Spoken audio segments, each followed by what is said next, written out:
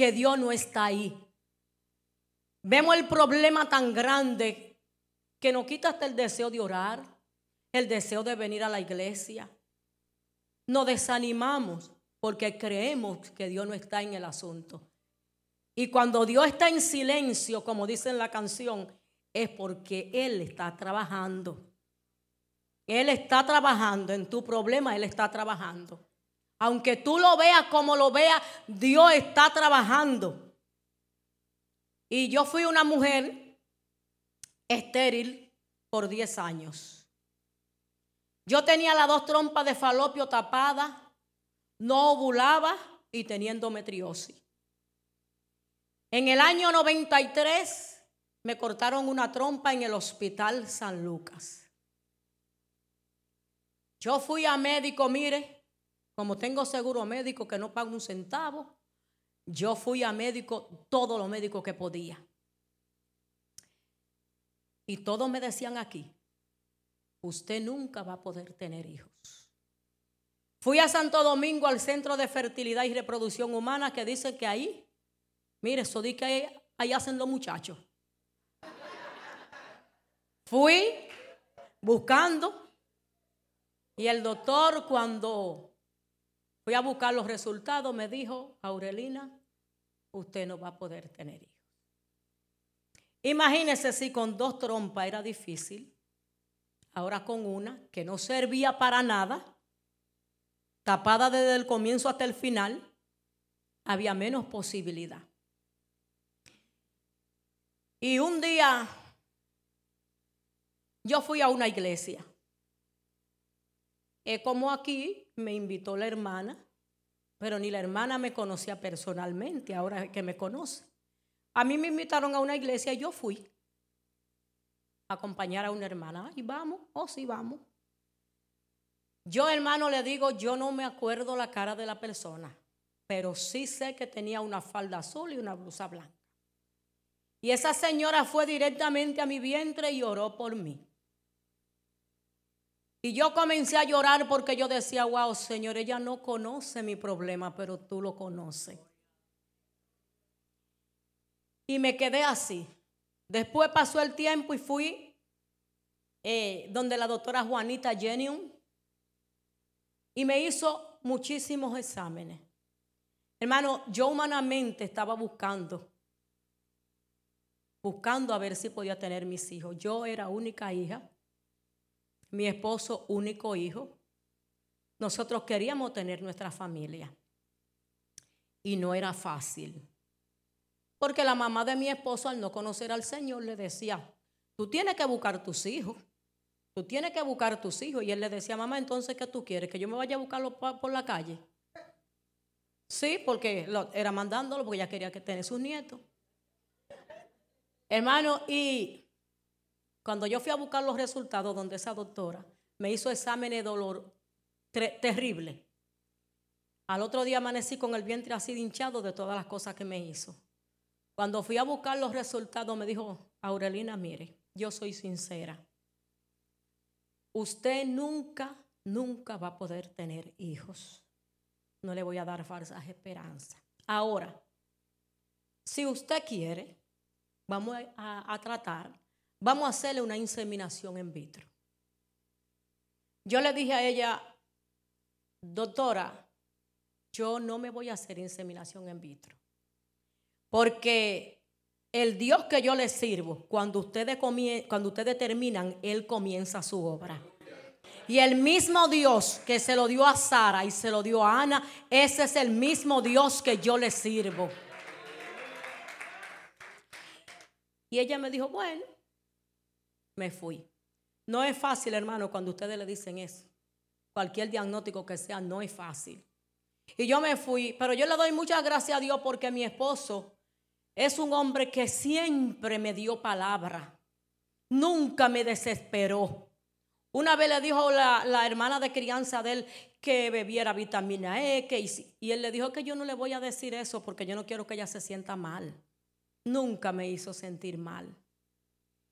Pero qué bueno es Dios. El Dios que tú y yo le servimos, mire, Él avergüenza la ciencia. Él avergüenza a quien tenga que avergonzar para que tu nombre quede, para Él glorificarse y que su nombre quede en alto. Porque el Señor no me iba a dejar pasar vergüenza con esa doctora. Mire, y bueno, pasó el tiempo. Un día fui con mi esposo a ver a un concierto que había y me sentí mal, como un decaimiento y una cosa. Yo cuidaba a una señora que ya tenía un poquito de retraso, pero me amaba mucho. Y yo fui y dije, ay, pero cualquiera compra una pruebita. ¿Quién sabe, verdad? Y me fui y compré una pruebita corriendo. Ella sabía, me dice ella. ¿Y qué tú vas afuera? Digo yo, a comprar una pruebita, Gloria, voy. ¿Y para qué? Una pruebita de embarazo. Cuando entro al baño y sale ella en la puerta. ¿Y la hiciste la pruebita? ¿Y cómo te salió? Mire, me hizo dañar la pruebita porque la hice con nervio. Dije, cuando compré otra, cuando llegue a mi casa la hago. Cuando llegué a mi casa fui al baño, hice mi pruebita y me fui a quitar la ropa. Cuando volví del aposento fui así, mire así, mirando de lejos. Pero qué bueno es Dios. Estaba positiva la prueba. Estaba positiva la prueba. Y yo le dije a mi esposo, viejo, ven a ver, di que salió positiva. Y él me dijo, tú ves, yo te lo decía, que yo no sabía cuándo, pero que yo sí sabía que Dios iba a hacer el milagro. Hermano, y mi hija, Dios me dio una hija, pero yo dije, yo tengo que decirle a la doctora, ir allá donde ella, porque ella tiene que saber que el Dios que yo le sirvo es un Dios todopoderoso. Y cuando yo fui donde ella me dijo, Aurelina, ¿y a qué tú viniste? ¿Hacerte tus exámenes? Le digo yo, no, mire, le enseñé la prueba. Y me mira así como, ¿y de dónde ya la sacó? Y me dice, ¿y qué tú hiciste, Aurelina? Yo le dije, ay, ¿qué podía hacer yo? Lo hizo el que yo le dije a usted aquí sentada, que cuando ustedes terminan, Él comienza su obra.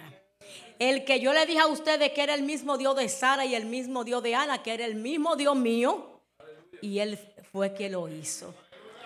Y yo quiero que ustedes sepan, mis hermanos, que esa doctora fue que me cuidó en todo el tiempo del embarazo. Y ella testificaba a las demás mujeres que iban embarazadas. Ustedes ven esa señora embarazada, miren, ese es un milagro de Dios. Ella tuvo que confesar, porque eso es lo que Dios hace. Tuve mi hija a los 40 años. A los 40. Mi hija tiene 20 y no digan 40 y 20, no lo sumen. Porque eso es así. Mire, sí, 61 cumplí el mes pasado. 61 para la gloria del Señor.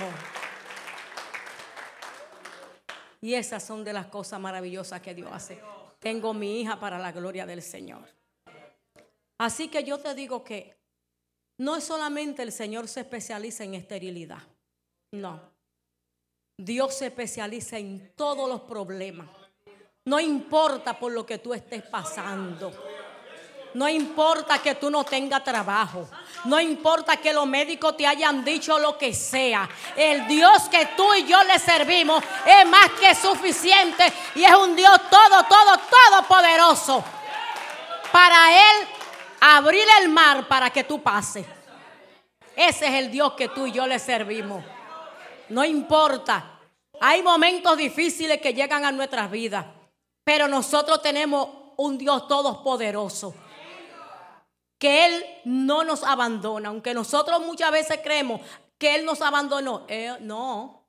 Él está más cerca de lo que usted y yo nos imaginamos. Lo que pasa es que todo es al tiempo del Señor. No es al tiempo tuyo. Porque hay cosas que Dios te la quiere dar, pero Él sabe que en el tiempo que tú quieres, Él no te lo puede dar. Entonces, Dios es perfecto en el tiempo. Es perfecto y Dios sabe lo que hace. Nuestros hijos están medio peligrosos. Vamos a poner en las manos del Señor. La esposa no le sirve, el esposo no le sirve al Señor. vamos a poner en la mano de Dios, que Él tiene todo el poder. No tiene trabajo, no tiene papeles, pero Dios es experto. Dios es el abogado de los abogados y Él hace todo lo que Él tiene que hacer. Te dijeron que está enfermo, que tiene esto. Vamos a ponerlo en la mano del Señor, que Dios obra. La mano de Dios no se ha cortado. Él sigue siendo Dios y seguirá siendo Dios con todo poder y gloria. Aleluya. Y esas son de las cosas lindas que nuestro Dios hace. Ahora nosotros nos vamos a ir. ¿Ustedes saben para dónde? Nos vamos a ir para México sin pasaporte. Vamos con una ranchera, mi hermano. Aleluya. Mi alma alaba a Dios. Él vive y vive para siempre. Aleluya. No le agrada. Yo les voy a decir. Yo era única hija, como les dije ahorita.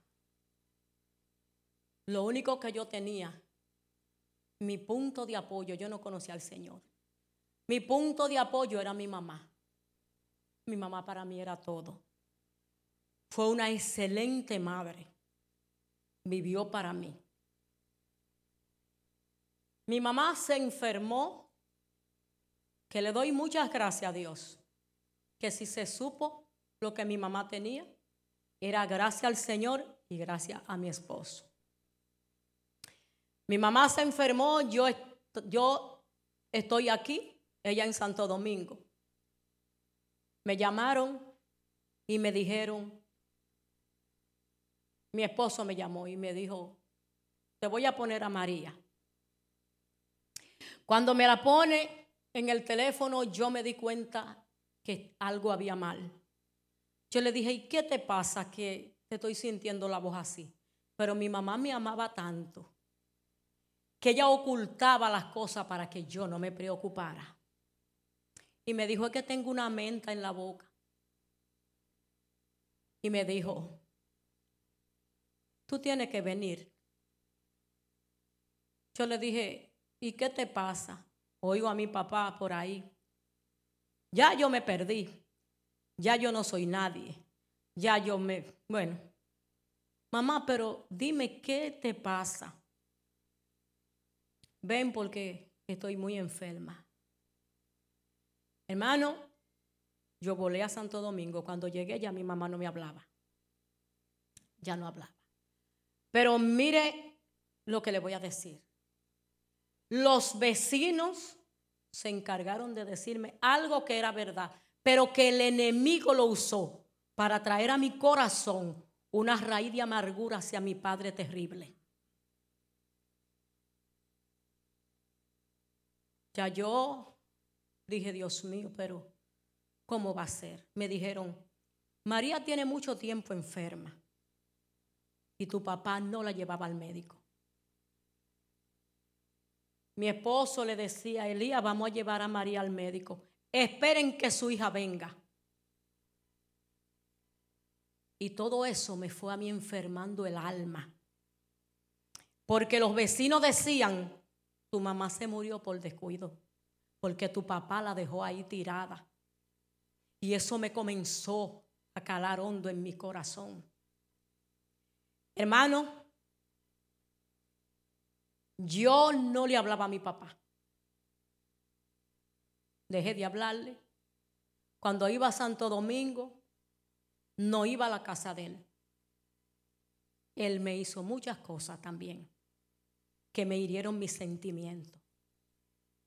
Estando mi mamá, como dicen allí en Santo Domingo, ustedes saben, aquí no lo dicen, pero allá lo dicen así, de que ahí en la sanda, estaba ahí en la funeraria, en el ataúd. Él fue y me dijo, mira, la cadena que María tiene es mía. Y eso fue ahí a mi corazón. Se convirtió, y era mi papá, se convirtió en un enemigo mío. Y todo eso se me fue entrando ahí. Y a pesar de eso, le pagaba a una señora para que lo cuidara. Lo hacía por un hijo que él tuvo en la calle y mi mamá lo cogió y lo crió. Por ese muchachito yo dije, no lo voy a dejar así. Hermano, y ese sentimiento, ese rencor fue haciendo un hueco muy grande en mi corazón. Hermano, mire, yo cantaba, hablaba más lengua que los corintios, pero había una raíz de amargura aquí. ¿Ustedes creen que esa lengua era de Dios? Esa lengua no era de Dios, porque no es verdad que el Señor, a un corazón lleno de raíz y amargura, el Señor va a usar un vaso así. Y yo tenía esa raíz de amargura en mi corazón, cantaba. Y eso, pero yo sabía que si el Señor venía o yo partía, yo sabía que yo no iba a ver al Señor. Pero qué bueno es cuando tú reconoces y te humillas. Y yo le dije, Señor, yo no quiero tener este sentimiento hacia mi papá. Yo no quiero tenerlo. Ayúdame y sácame esa raíz de amargura que me están afectando mi vida espiritual. Sácame esa raíz de amargura tan grande que yo tengo. Hermano, y qué bueno es que cuando tú, como te dije, tú te humillas y reconoces lo que hay dentro de tu corazón, Dios obra. Y yo le pedí eso al Señor, mire, y el Señor fue obrando. El Señor fue obrando. El Señor fue obrando en mi corazón. Fue obrando en mi corazón.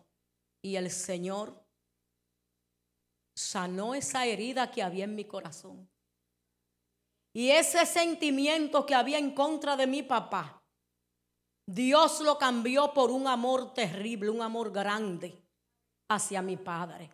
Y mi vida cambió. Hermano, mire, cuando uno tiene raíz de amargura, mire, usted no puede ni siquiera reírse.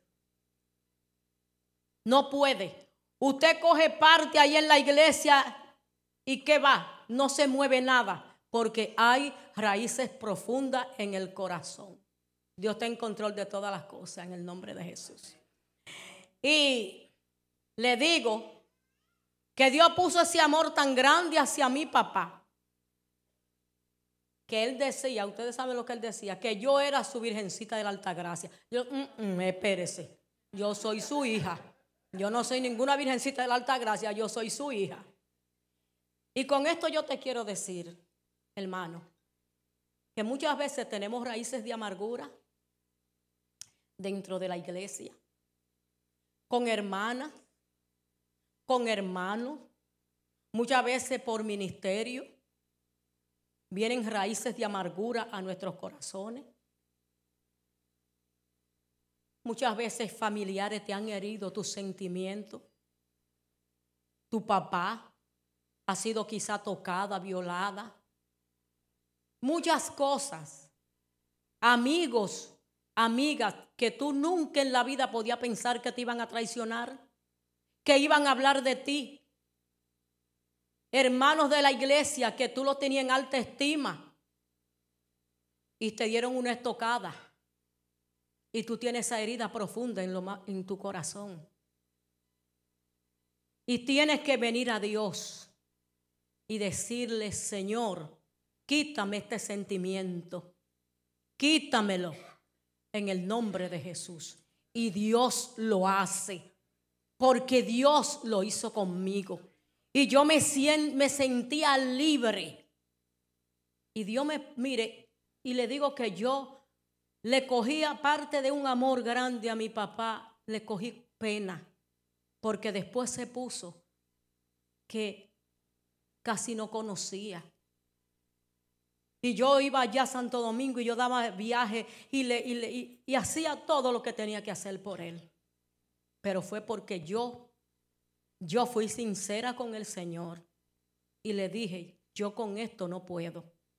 Ayúdame tú. Y el Señor lo hizo.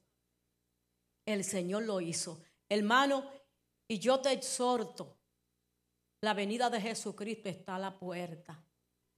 La venida de Cristo está a la puerta. No sabemos si nosotros podemos partir antes de que el Señor venga. Y tenemos que pedirle al Señor que saque de nosotros todo lo que a Él no le agrada. Yo se lo digo al Señor, yo no quiero tener nada con nadie, nada en mi corazón.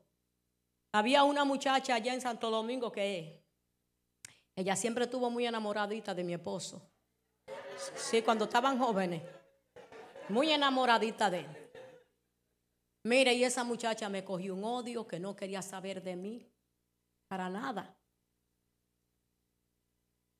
Me odiaba. Pero yo hace 2 años dije, quiero hablar con ella. Y usé a una señora de Santo Domingo, una tremenda sierva de Dios, y le dije, yo quiero juntarme con Jacqueline. Y nos juntamos en su casa. Y le dije, si en algo te he ofendido, perdóname. Porque no quiero que ni tú ni nadie me tenga en su corazón. Y la muchacha me perdonó porque yo no le debía nada a ella.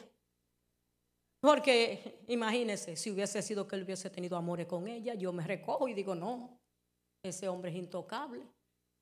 Pero ellos no tenían nada, pastor. Entonces ella era la que estaba perdida, enamorada.